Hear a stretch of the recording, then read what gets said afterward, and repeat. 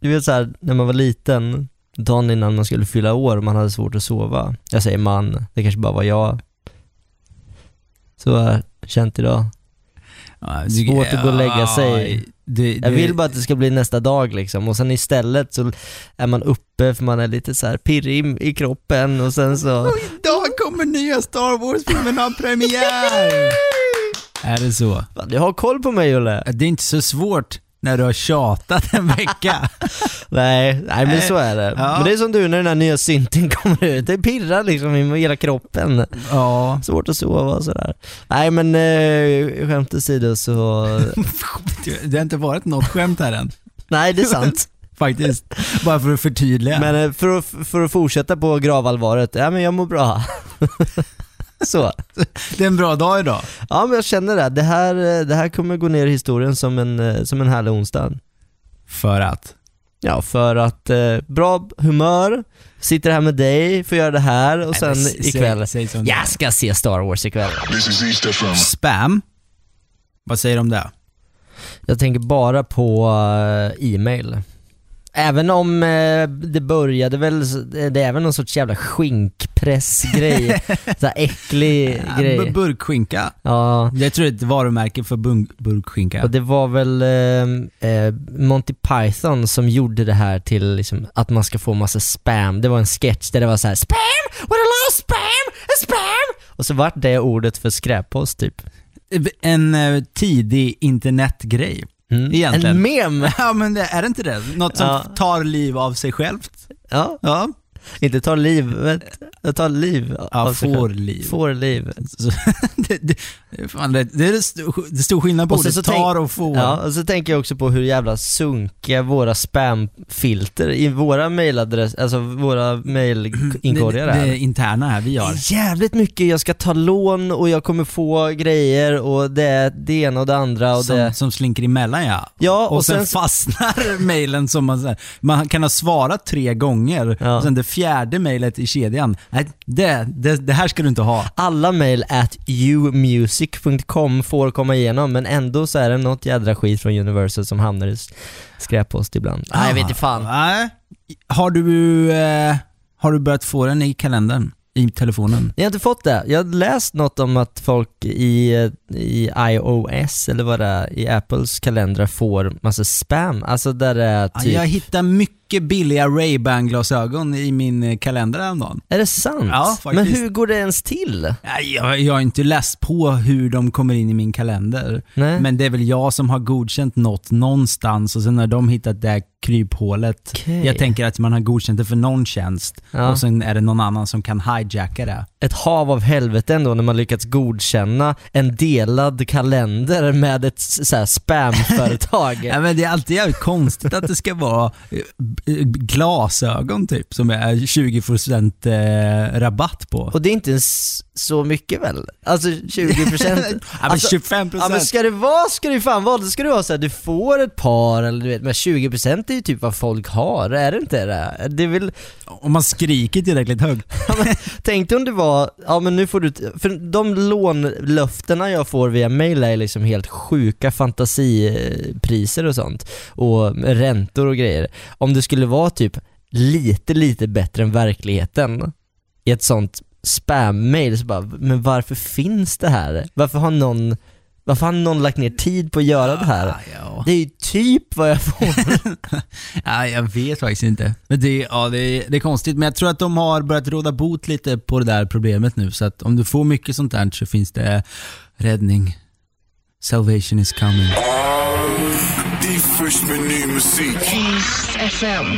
Jag har ju en förkärlek för hörlurar. Det är ju min snuttefilt har vi kommit fram till. Ja, det pratade vi om för ett tag sedan. Det är alltså någonting som jag mår dåligt om jag inte har med mig typ jämt. Nu känner jag efter i fickan här. Fan, de är på skrivbordet. Ja, om jag bara får revidera mina tankar där kring de där bitarna. Förra gången kom vi fram till att jag har på jobbet i alla fall en tumstock som lite min liksom vuxna snuttefilt. Ja, och pennor som du biter på. Ja, det är det. Och sen har jag kommit då på en till grej. Nyckeln. Alltid på samma ställe. Liksom min nyckelknippa under plånboken i min vänstra framficka. Okej, det vet alla det. Där måste den vara. Annars, men är det en snuttefilt verkligen? Är inte det bara rutin? Jo, det är väl, men det är inte, jag tror att det går ihop och blir samma sak. Ja, men jag tycker att snuttefilt ska ju också vara en känsla av trygghet. När du sitter vid ditt skrivbord och är lite stressad så har du din tumstock och leker lite med... Men det är exakt vad nycklarna är. Okej. Om jag känner att de ligger där så... Det är ändå bra för att det är en ganska enkel grej bara såhär, jag har mina nycklar på mig, allt kommer bli bra. Ja, det är bra grejer som att uppskatta vardagen och hitta sina sådana där. Ja. Simpla grejer att uppskatta, inte såhär, jag måste åka till jag vet inte, Haiti. Nej, precis. Jag har mina nycklar där, tack för mig.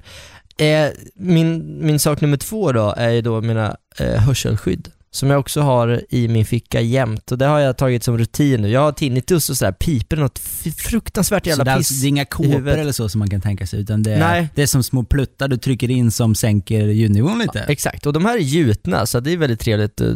Mina öron passar dem. Du jobbar mycket i öra du. Ja, det är det. Det gör de, va. Och nu så har jag läst om en ny liten invention, uppfinning på svenska. Det är Bose som gör mycket sådana grejer vanligtvis. Det har flyttat upp lite information på deras hemsida om någonting som de kallar för hearphones. Någon sorts blandning mellan då kanske hörselskydd och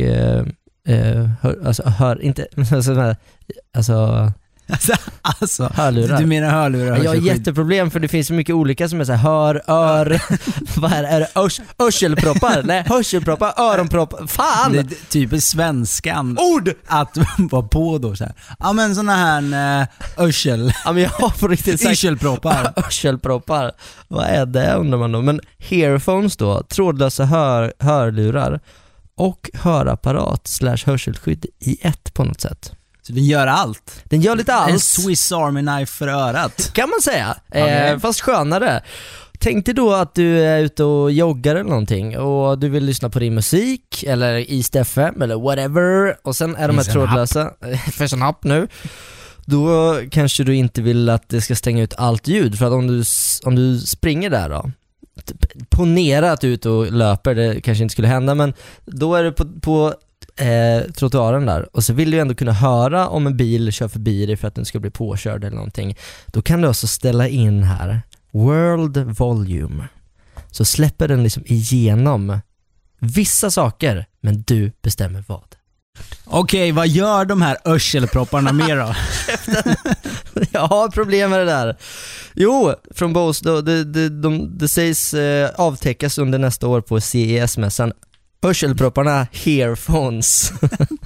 Så du kan ställa volymen på världen runt om via dem. Det är hörlurar och hörapparat. Hörapparat tar ju in ljud genom en mick och förstärker i dina öron. En hörlur är ju en högtalare i dina öron bara.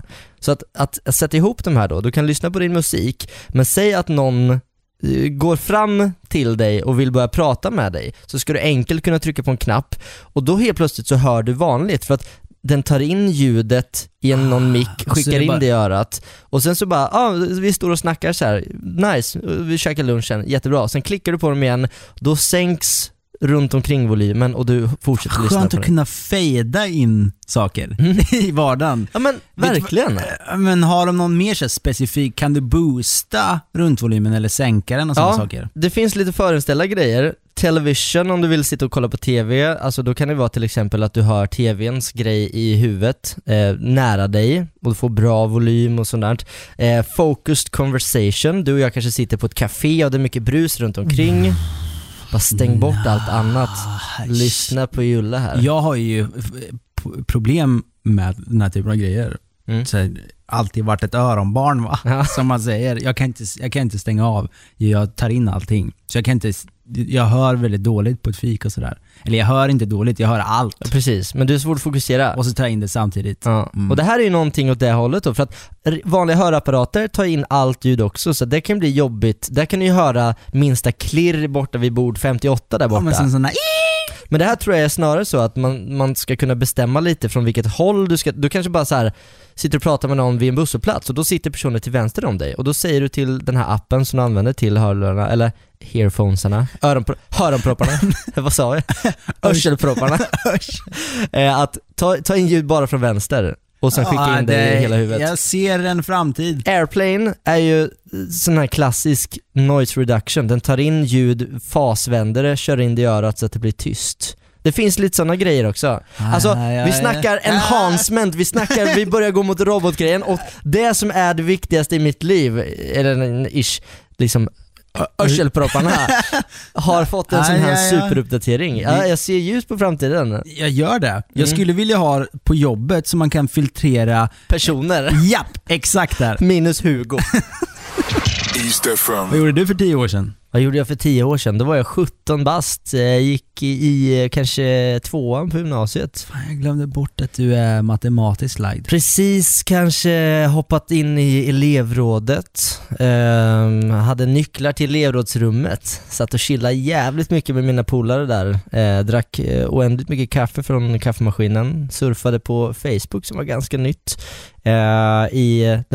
På den här sunkiga CRT-skärmen vi hade i det här rummet. Du körde hela storyn. Kanske tränade på ölhävning på rasterna. Jaha. Ja, lättöl. Vi hade en sån här grej, det var ju bärsa mot katedralhävet. Jag var rätt duktig på det här. 2,19 sekunder tror jag. Gillar det när man bara är tyst och det fortsätter hända. Du vet att du kan göra så med mig. 2007, vad hände mer? Eller ska jag... Det var en retorisk fråga. Nej, ja. Sorry. Fan. Nej, måste lära mig det där. Nej, men jag flikar ju in där för en stund sedan att du är matematisk lagd. Så du såg ju tydligen 10 år som 10 år. Mm. Ja, du frågar ju vad jag gjorde för 10 år sedan. Ja. Och det är jävligt konstigt om jag börjar prata om 2010 då. Det är det ju. Men det är inte så konstigt, har jag märkt av lite efterforskningar på nätet, att när någon pratar om så här, 10 år sedan, att man refererar till som någonting som hände för 10 år sedan, så pratar man ofta om 90-talet. Va? Ja. Och det där kunde jag känna igen mig i. Det där är jävligt roligt alltså, för jag tänker åt andra hållet. Om man skulle liksom man hoppar 20 år tillbaka. Ja, om jag skulle göra en intervju med någon. Vad ser du själv om 5 år? 2018, ja, vad gör jag? Bara, nej. Kom igen. Det är 2 år. Matematik, kom igen. 1 år typ. Ja, nej. Alltid om 10 år sedan, då gick jag i högstadiet ungefär. Det var ju mycket, man körde mycket, det var mycket platådojor och sånt där. Var det? Det var det ju inte. Nej. Det var ju fan mina syskon gick i högstadiet. Det var 20 år sedan snart. Jag har en liten idé, tror jag. Man brukar säga att livet börjar efter 25.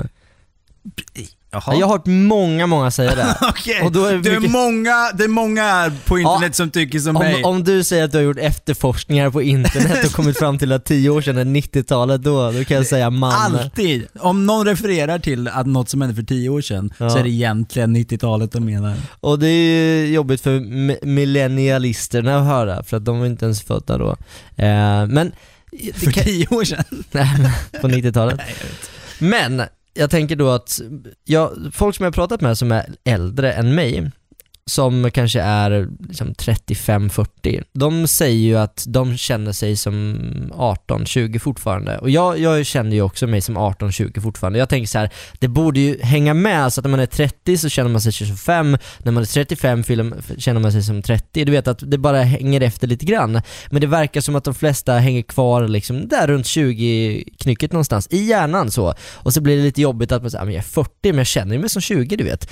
Där någonstans tror jag att problemet kan ligga, att om man då säger vad gjorde du för 10 år sedan till någon som då är äldre än 16, vad det är nu för millennialisterna, så blir det att 90-talet, men det är inte ett superlångt hopp, men det är ett ganska långt hopp, så att man så här... Och sen är det lite mode också just nu. Det brukar ju vara 20-årscykler som mode går i. Och att man tänker lite på det. Så bara, det här upplevde jag, för det hade ju folk när jag gick. Men allting släpar ju. Så att någonting, det där med att man i hjärnan är alltid några år yngre än vad man tror. Förutom när man är 15, för att det finns ju en liten gräns där vid 18-20 någonstans tror jag. Innan så vill du vara äldre och efter vill du vara yngre.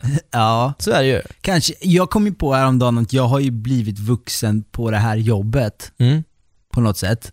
Det har ju varit en stor del, eller jag har jobbat här under mina tidiga och numera andra halvan på 20-strecket liksom. East-FM är för dig en sån här sweet, eller high school sweetheart. Jag vet inte, men det jag kan tro är att i alla fall tidigare också väldigt många gymnasiet, kanske går något år, man hittar ett jobb eller så börjar man plugga och sen så börjar man jobba och kanske är många år på samma ställe till en början.